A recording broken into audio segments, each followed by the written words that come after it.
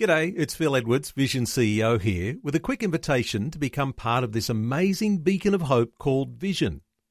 Together we can put our love into action to help people of all kinds build or rebuild their lives on the truth of God. Please consider the part you can play during our upcoming Visionathon appeal, remembering that it's your support that makes Vision possible, including this podcast. This podcast is made available by Vision Christian Media, thanks to the generosity of our supporters. Your donation today means great podcasts like this remain available to help people look to God daily. Please make your donation to Visionathon today at vision.org.au. This is Leading the Way with pastor and Bible teacher Dr. Michael Youssef. Life balance. You know, exercise, diet, sleep, work and other aspects of healthy living, these all need to be kept in balance, because if any part is off, other things can be thrown off as well. The same applies to your spiritual life. Today on Leading the Way, journey into the life of Joseph through a classic teaching from Dr. Youssef called Portrait of a Winner. You'll see how Joseph offers a balanced example of what it means to honor God, even when facing the challenges and balances in life. Listen with me as Dr. Youssef begins. Most people view God in the way they were brought up.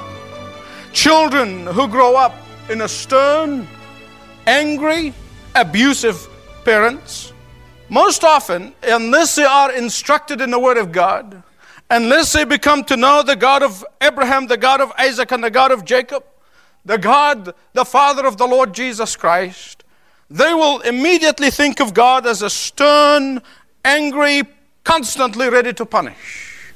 It was Martin Luther, that Dominican monk, who God used single-handedly to bring Reformation to the whole world. It was him, before he discovered the absolute biblical truth of justification by faith alone, of salvation by grace alone. Before that happened, in his cell, he would weep and he cry all day long. Why? Because he saw a window right there in the monastery of God standing with a sword in his hand. And every time he had a wrong thought, he would run to the Father Confessor and he would confess, some days up to 10 or 15 times, until he drove the Father Confessor crazy. Every time he had the wrong thought come to his mind, he would go and confess it. That is why it was Martin Luther who said, when you are tempted and the thought comes to your head, it's like a bird that is flying over your head. You can't do anything about it. But the moment it starts getting into your hair and building a nest, you can do something about it and stop it. It was Martin Luther who would finally discover that great truth. And he realized that the fact that he's being haunted by this image of God with the sword in his hand, ready to zap him anytime he had a wrong thought.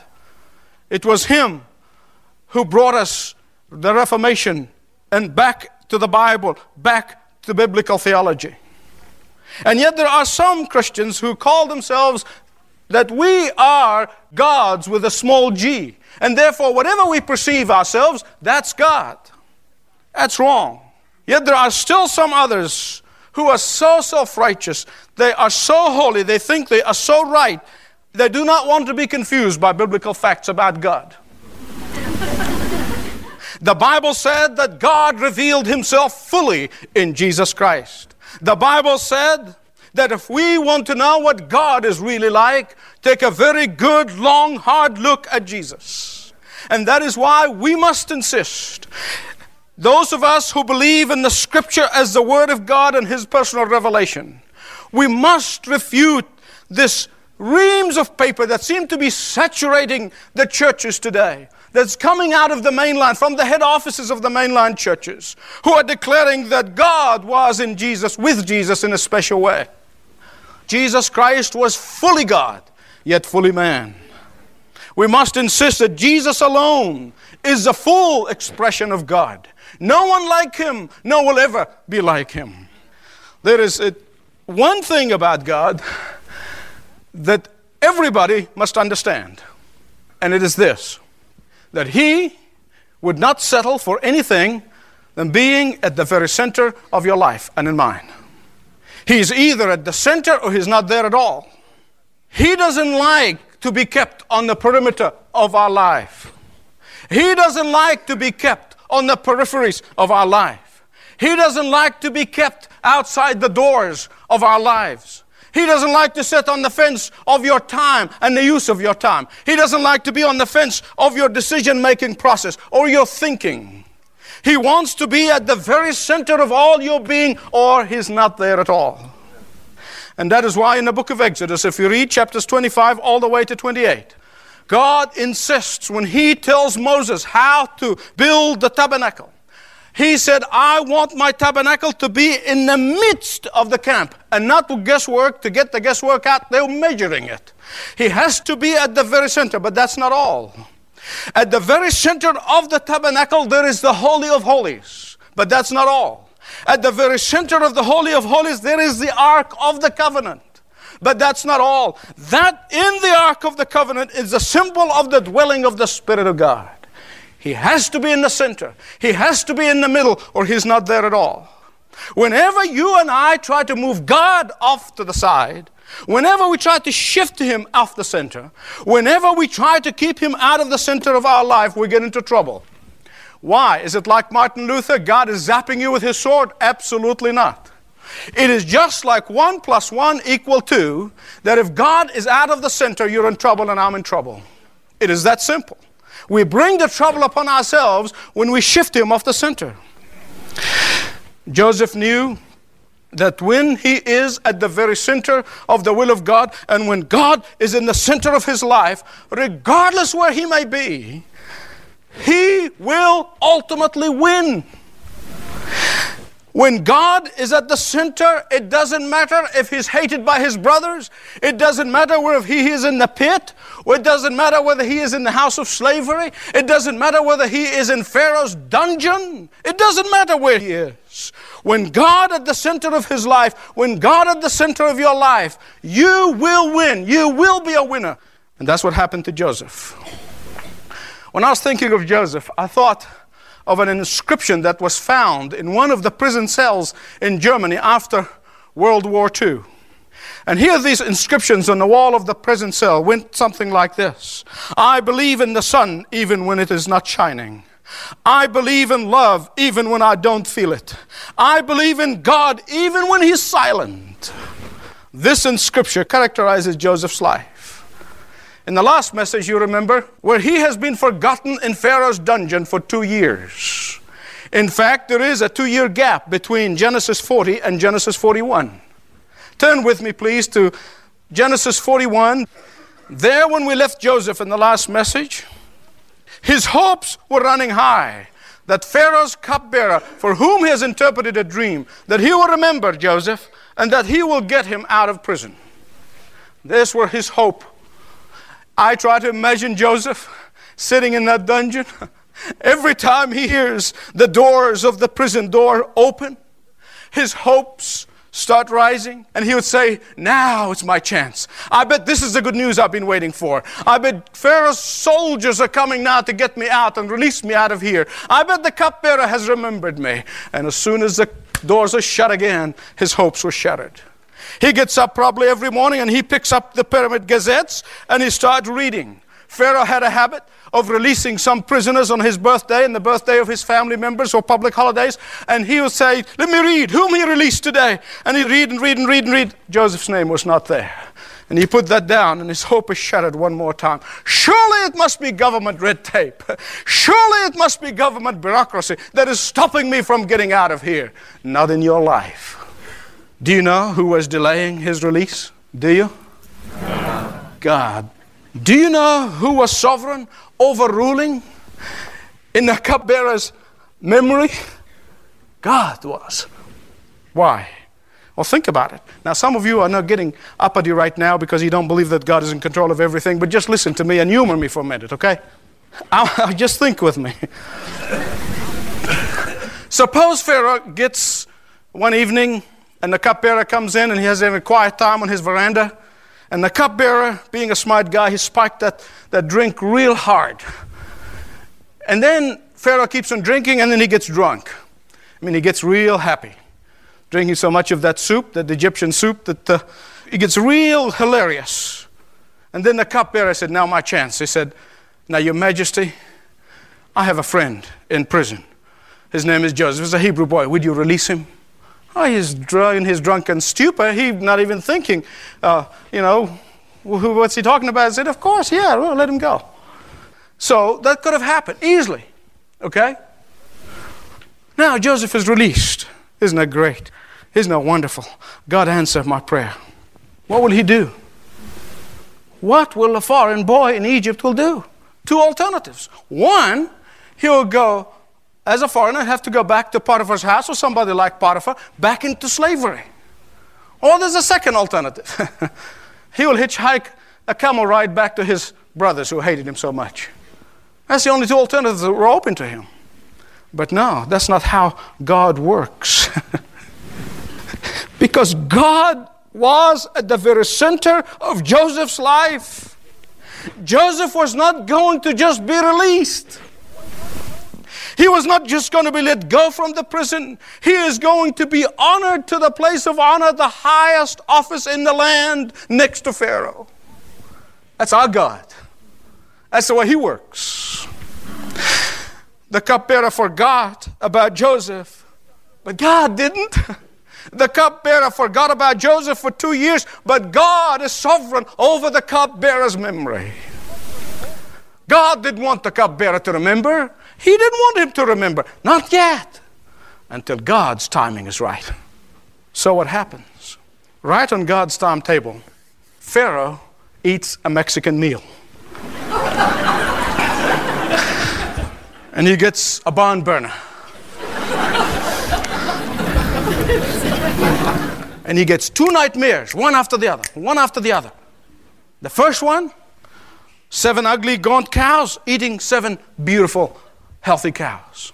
Well, he wakes up, goes down the kitchen, he eats some Egyptian wheat cereal, trying to get his system, working again after the meal from last night, and he goes back to sleep, and wow, he wakes up again startled. Similar kind of dream. 7 heads of grain that are scorched by the east wind, and they look ugly, and they eaten and devour the 7 heads of grains that are healthy and good. So what does he do? He wakes up the next morning and he calls together his National Security Council, and he starts talking to them. And he said, fellas, I got a dream. And he tells them the dream. Guess what these fellows were doing? I mean, they looked at each other and they said, Pharaoh, we don't do dreams. Imagine, for an Egyptian to say we don't do dreams, it's like an Eskimo saying, I've never seen ice, and I don't deal with ice, and I don't have any ice. All the symbolisms of the dreams in the Egyptian culture are known to all Egyptians. Children grow up for thousands of generations. Kids grow up knowing what the symbolism are all about. Not the wise men and the magicians of Egypt or Pharaoh. Kids, they grow up knowing. I grew up knowing what the symbolisms of dreams are. There were thousands of them. I didn't bother myself with them all. And in fact, I repented from even trying to think of them because I don't think they have biblical background to them. In fact, in Egypt, if you wake up and you had a dream of snakes, you know that you have enemies that are conspiring against you. If you dream of watermelon, it means it's going to be tears. Now, if you eat it, you're going to cry. If somebody else eats it, he's going to cry. You dream of raw meat, it means there's going to be death somewhere. You're going to hear the news of death. Thousands of these imageries that are floating around, that are taught in the culture. And imagine the Pharaoh's wise men and the magicians did not know how to interpret the dreams. So what do you think they were doing? They were scared to death. That's what they were. They were afraid to tell Pharaoh the bad news. Because when they tell Pharaoh bad news and he doesn't feel good about it, he'll chop their heads off. And they looked at each other and said, we don't do dreams. Right at this very moment, the Lord whispers in the cupbearer's ear, now is your chance to be a big shot. Remember Joseph? And he said, oh, Pharaoh, yes, I remember. Just let me tell you, I know about this guy in prison. He told me everything that happened. And within minutes, Joseph was shaven, cleaned, bathed, dressed up, and whisked by a stretch camel to the White House. Escorted by Potiphar in a moment. From the prison to the palace. From the darkness of Pharaoh's prison to the dazzling light of Pharaoh's palace. In a moment, from the electric chair to the throne room. In a moment, from rags to riches. Just like that. Just like that. It wasn't like that. It was 13 years, you remember, as being on hold, waiting for God to answer his prayer, waiting for God to fulfill the dreams that he gave him. You know, I love it when people talk about overnight success.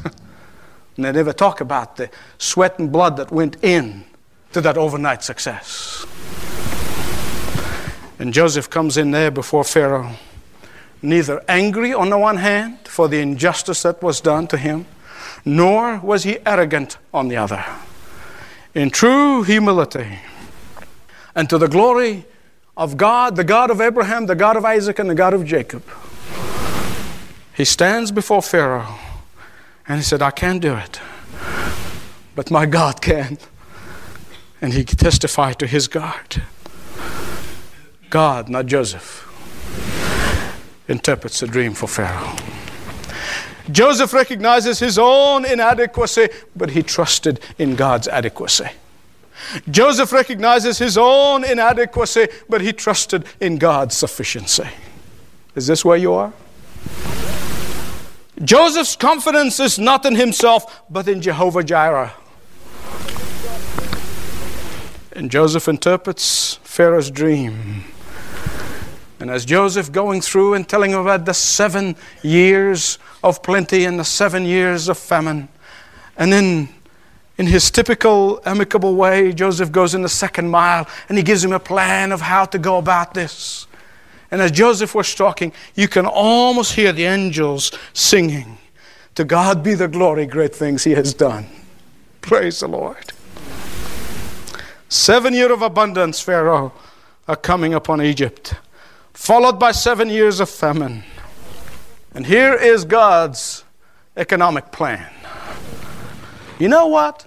I think pagan Pharaoh here had more sense than Episcopalians, Baptists, Presbyterian, Catholics, and all the Colothumpians and all the politicians that we have today. He had more wisdom than they did. He understood godly wisdom when he heard it. May God grant our politician that wisdom.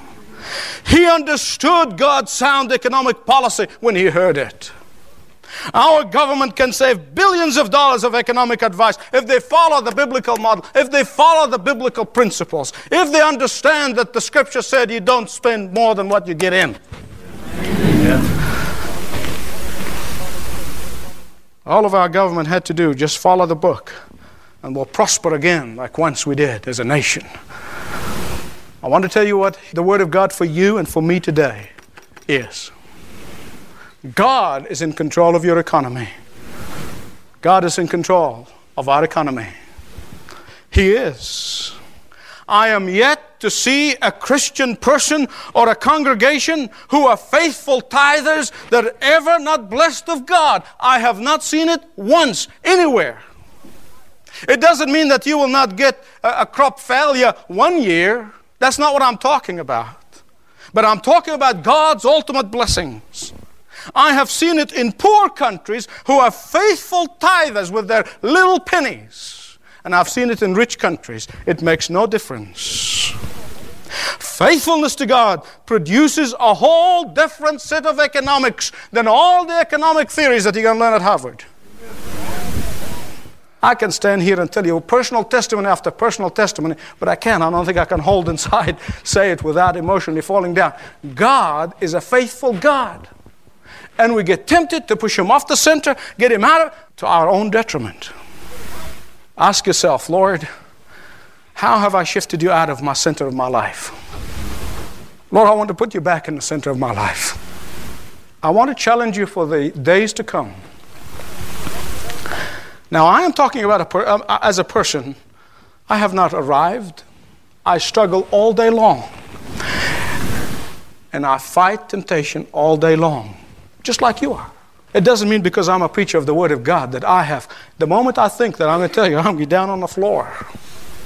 So when I'm talking to you, I know what the temptations sometimes they are very good things, not bad things, that tempt you to shift God from the center of your life. Because they crowd you all day long, But it's going to take a decisive decision in your heart. God, I may blow it every now and again, but I want you to be at the center of my life. Shall we pray?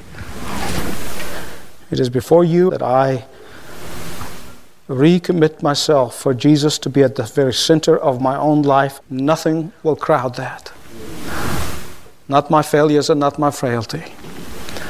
Because that's a commitment that Jesus will see to it, will be made, and will be done. And I pray for all of us. Don't let the devil say, well, yes, but down the road.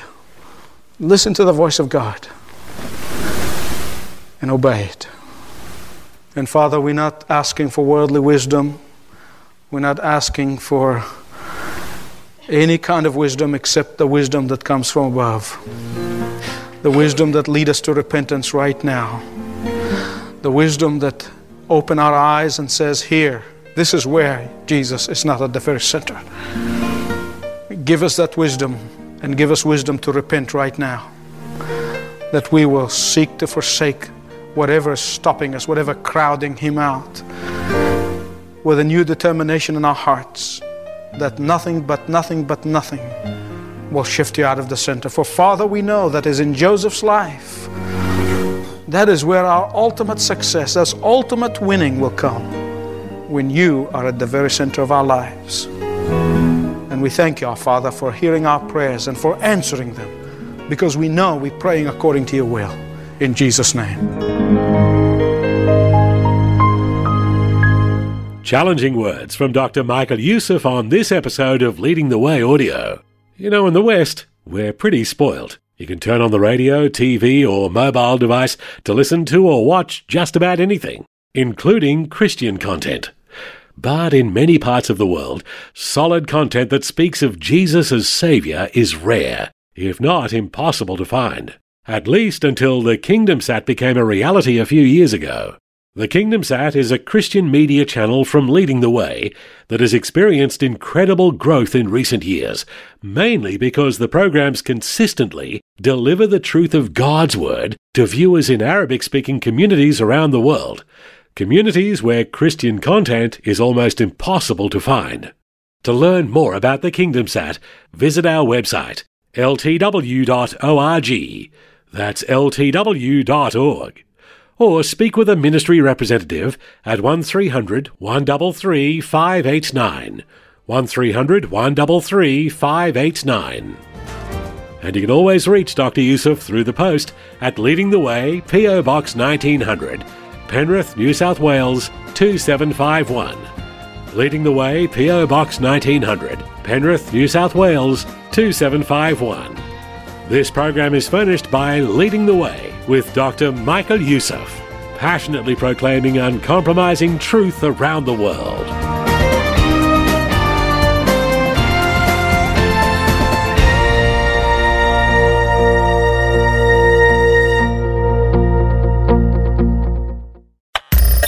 Thanks for taking time to listen to this audio on demand from Vision Christian Media.